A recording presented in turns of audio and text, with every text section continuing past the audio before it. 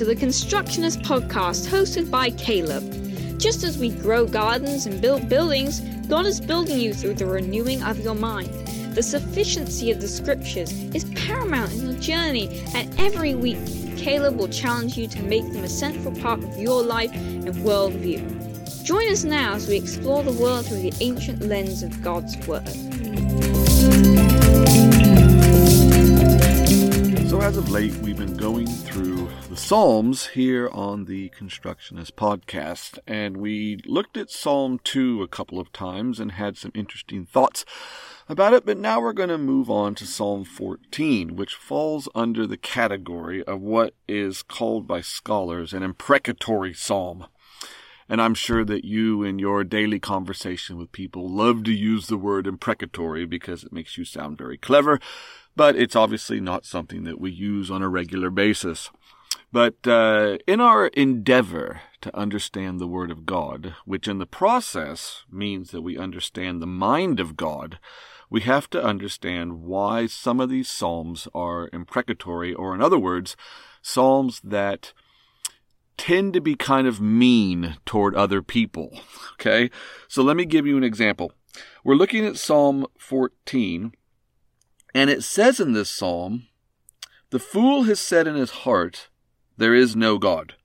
But in Hebrew, the words "there is" actually not there. So literally it says, "The fool has said in his heart, no God," as in like a definitive statement against God.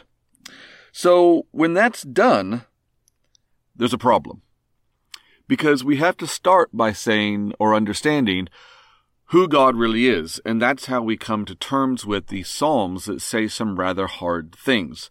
There are psalms in the Bible that declare that God needs to wipe out his enemies, to destroy them, to make sure nobody ever remembers them again, to kill their children, to curse their parents, all sorts of these sort of strong and definitive statements of aggression and judgment and punishment and, just bad things to happen to people.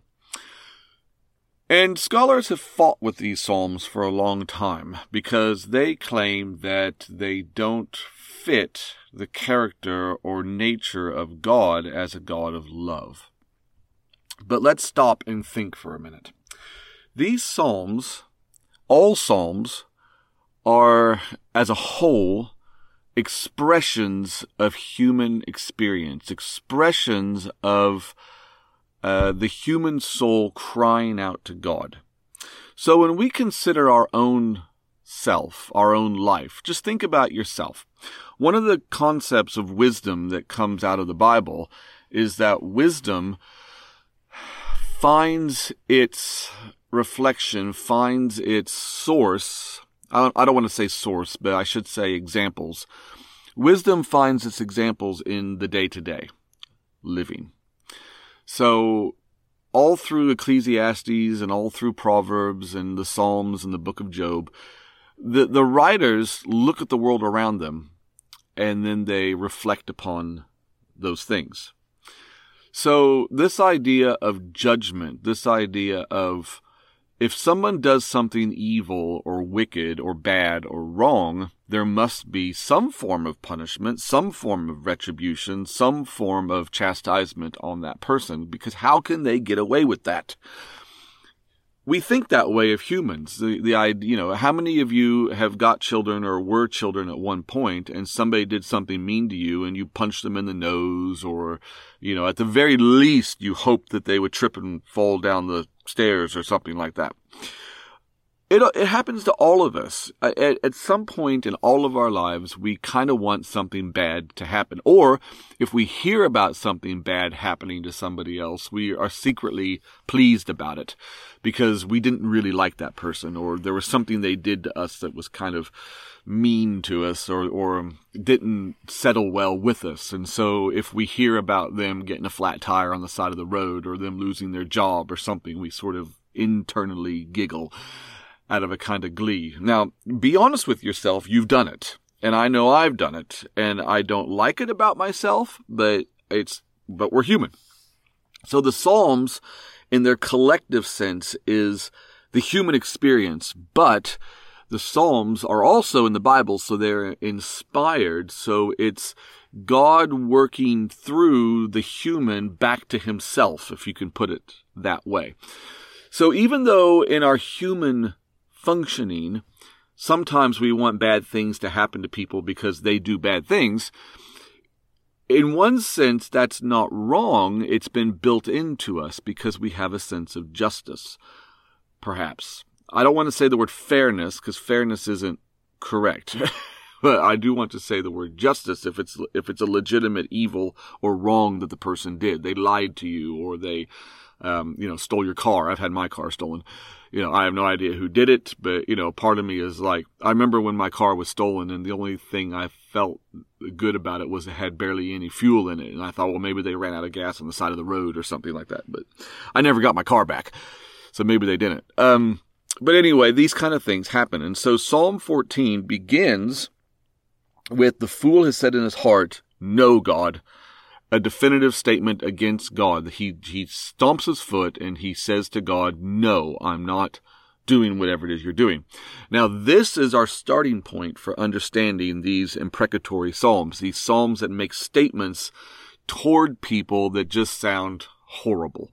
Like, why would we as loving Christians or people who say that God is a God of love, why would we want this kind of terrible thing to happen to somebody else?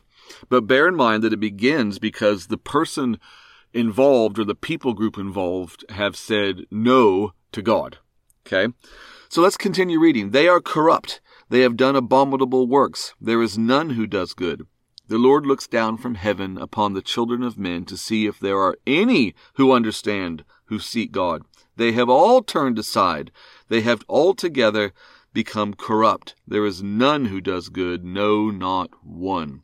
Now that verse 3 there is quoted in Romans chapter 3 in a long list of verses that Paul uses to make an argument that there is nobody who is naturally good.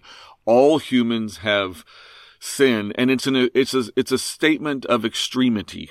Okay, it's not saying people can't do good things. People do.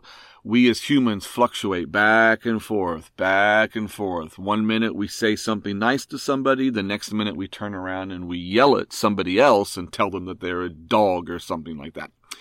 This is why the book of James says, can sweet water and salty water come out of the same spring? And he's talking about the words that we use on a day-to-day basis. He says, why is it that we curse on one hand toward somebody, but then bless on the other hand toward somebody? So he's talking about this contradiction within all humans, that we function in this world of contradiction, of duality, of compartmentalization, that we live one way towards something, but then we justify somehow being another way towards somebody else.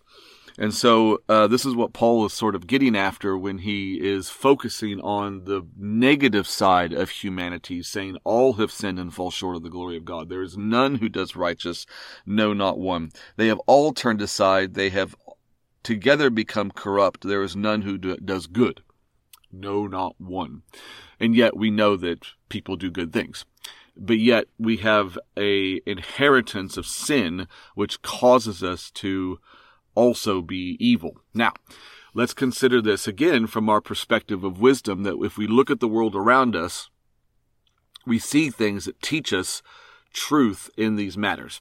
So yes, people can do good things, but that doesn't make them good people. Okay?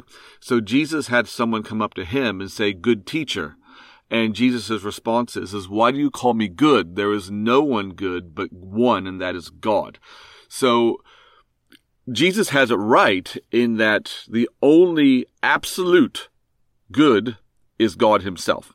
Everybody else is less than good, which means that there's something corrupt or evil or wicked or bad in them. Me, you, it doesn't matter. The little innocent child that was just born to you the other day, at some point, they're going to look at you and say, no. So this is the way humanity goes. And we all understand this. It's day-to-day living. But if we consider things like, if you've got a glass of water in front of you and you put one drop of cyanide in it, or to be even more crass, let's say somebody urinates in it or something like that, it may be a gallon of water, but all of a sudden you're not going to want to drink that. So you're like, oh no, that's gross. I'm not going to drink that. It's been corrupted. So, this is true of 1,000 things. You know, you could have a lady wearing a beautiful dress about to go into a ball or into some award ceremony, and she has this beautiful dress. And just before she goes up on stage, you know, she's taking one bite of her pie that she's got in front of her, you know, her pudding or her dessert or whatever. And then they call her name to go up, and then she accidentally drops it on her dress, and now all of a sudden it's spoiled, okay? It's just one little blob on her dress, and yet now she's like, oh, I don't want to go up there. I've got this mark on my dress. And even though 99% of the dress is perfectly fine. So this is how we function all the time. One little thing is funny, and then we think that our world is falling apart. How many teenagers do you know are like, oh no, I have a spot on my face. Oh no, my hair is just not right. Oh no, how come my eyes aren't blue like that person's? They're a little too close together. Oh no, you know, we do this forever, always focusing on some little thing that mars the whole. So this is how we are as humans. We have something within us called sin that mars the whole. So we can say that that person is a good person or that man is a good man, but the reality is the instant that man says something cruel or mean, the instant he does an act that is unkind or unloving, he now ceases to be good, with quotes around it. He now becomes evil because he is entirely corrupted. This is just the way it goes. So the prophet Habakkuk brings this up as well. God says to him, can that which is holy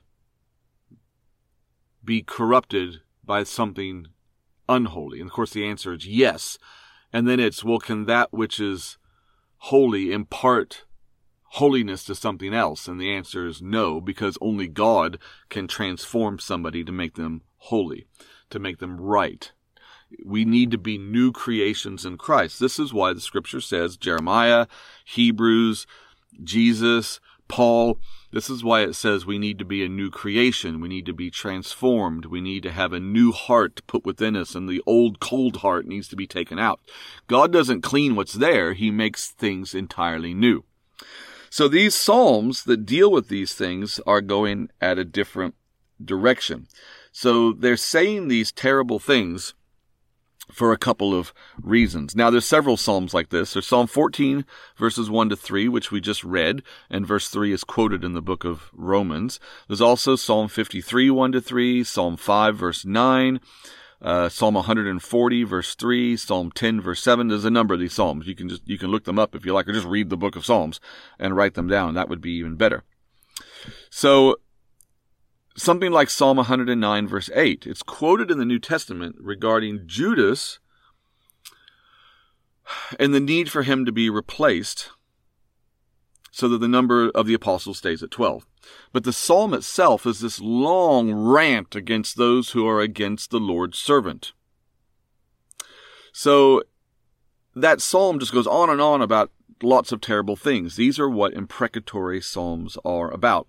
Now let me give you 3 different approaches that scholars or academics have tried to make about these psalms, and then I'm going to add another one because I don't think either one of these reasons is actually dealing with the core issue. So first, this is an actual quote. Merely the psalmist's own sentiments before God. Okay? So if David says something like, well, all have turned aside, they're all corrupt, and there's none who does good, well, that's just David's personal opinion.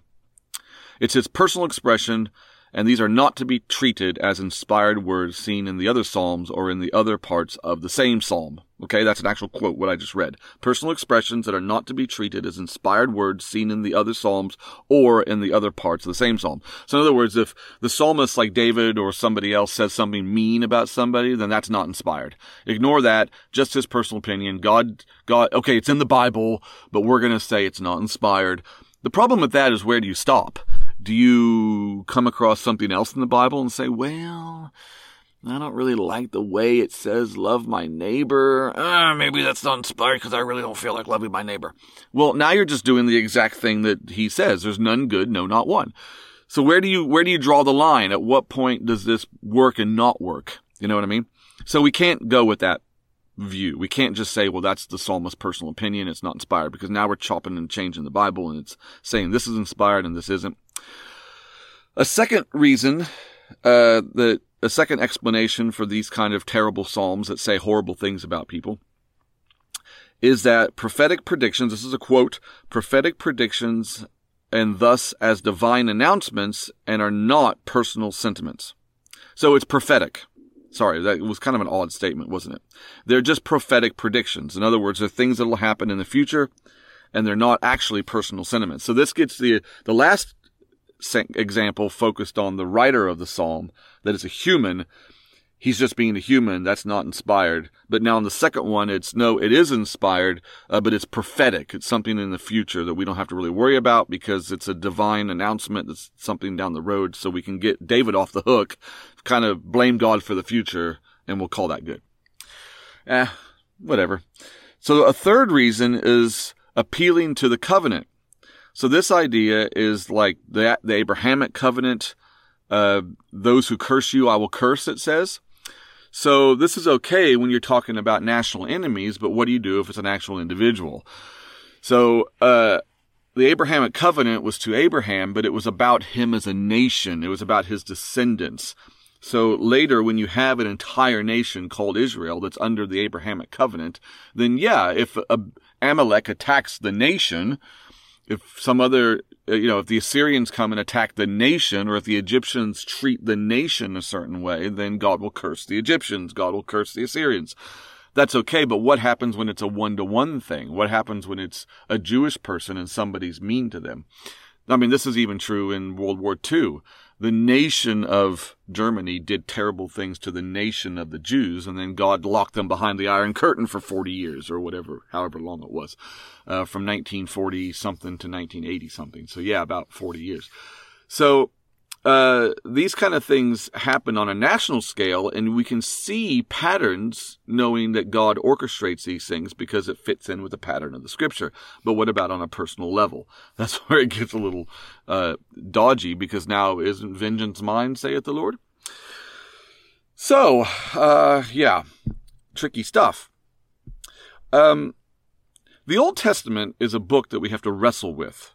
So Jacob wrestled with the angel of the Lord. He got injured out of it.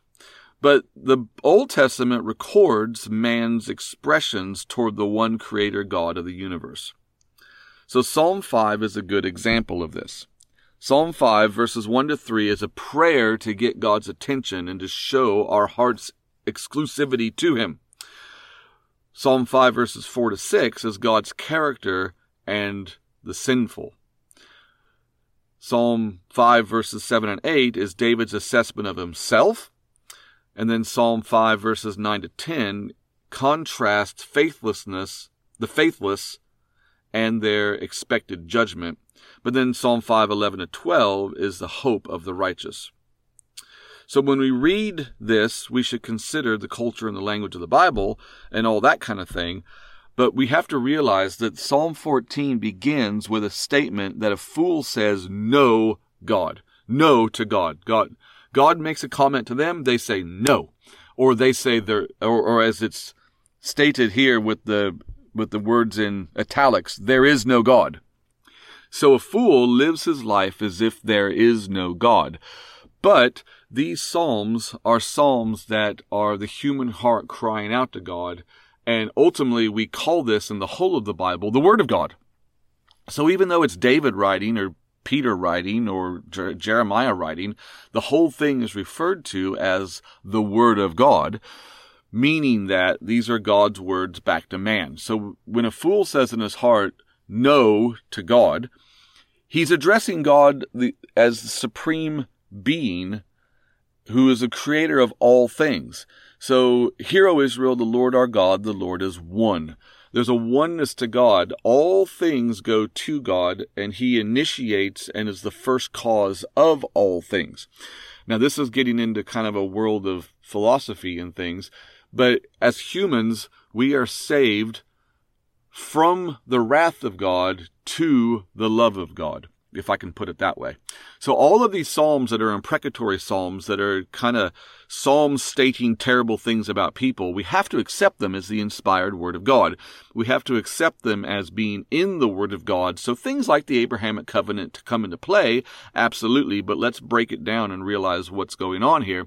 Ultimately, we have God, and ultimately God is judge of the living and the dead. And so these statements that are made, that are kind of harsh and hard statements that are made in the book of Psalms, they are there because God has to act as judge to those who say no to him. God can act as a loving father to those who run to him for salvation and abide in his word. Okay? So God, in a unity, has to fulfill two roles at the same time. He is both impartial judge, but also loving father. It all is incorporated into him and his complete and total wisdom, oneness, fullness, completeness of the ultimate of all things. I can put it that way.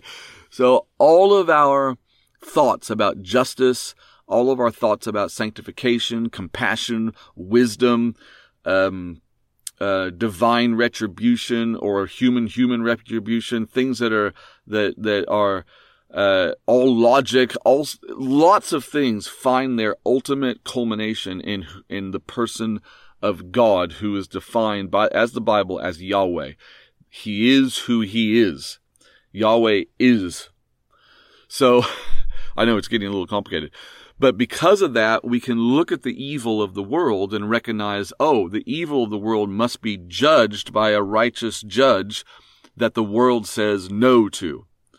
But then the righteousness of those who walk by faith in God as a loving Father, because they have gone through the Lord Jesus Christ, they are the ones who God looks at in love and will redeem and save out of this world in the future.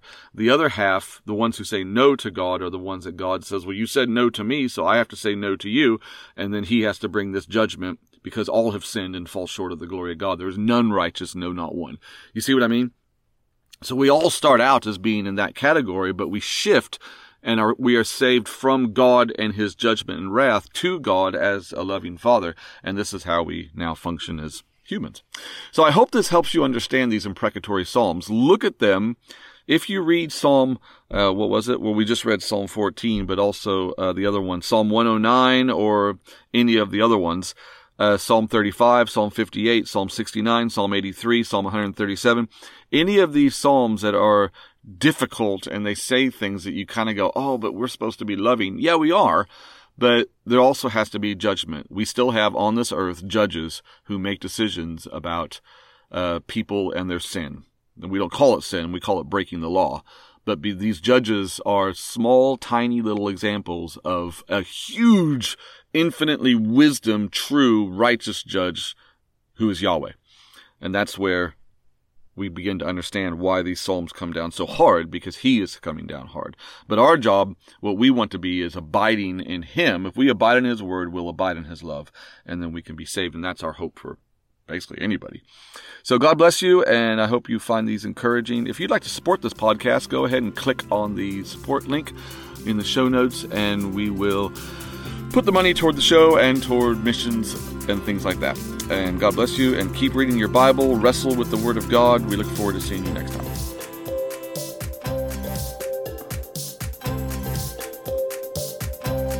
Thank you for taking the time to listen to our podcast. If you were challenged and encouraged by what you heard today, please feel free to share it with any friends or family you like.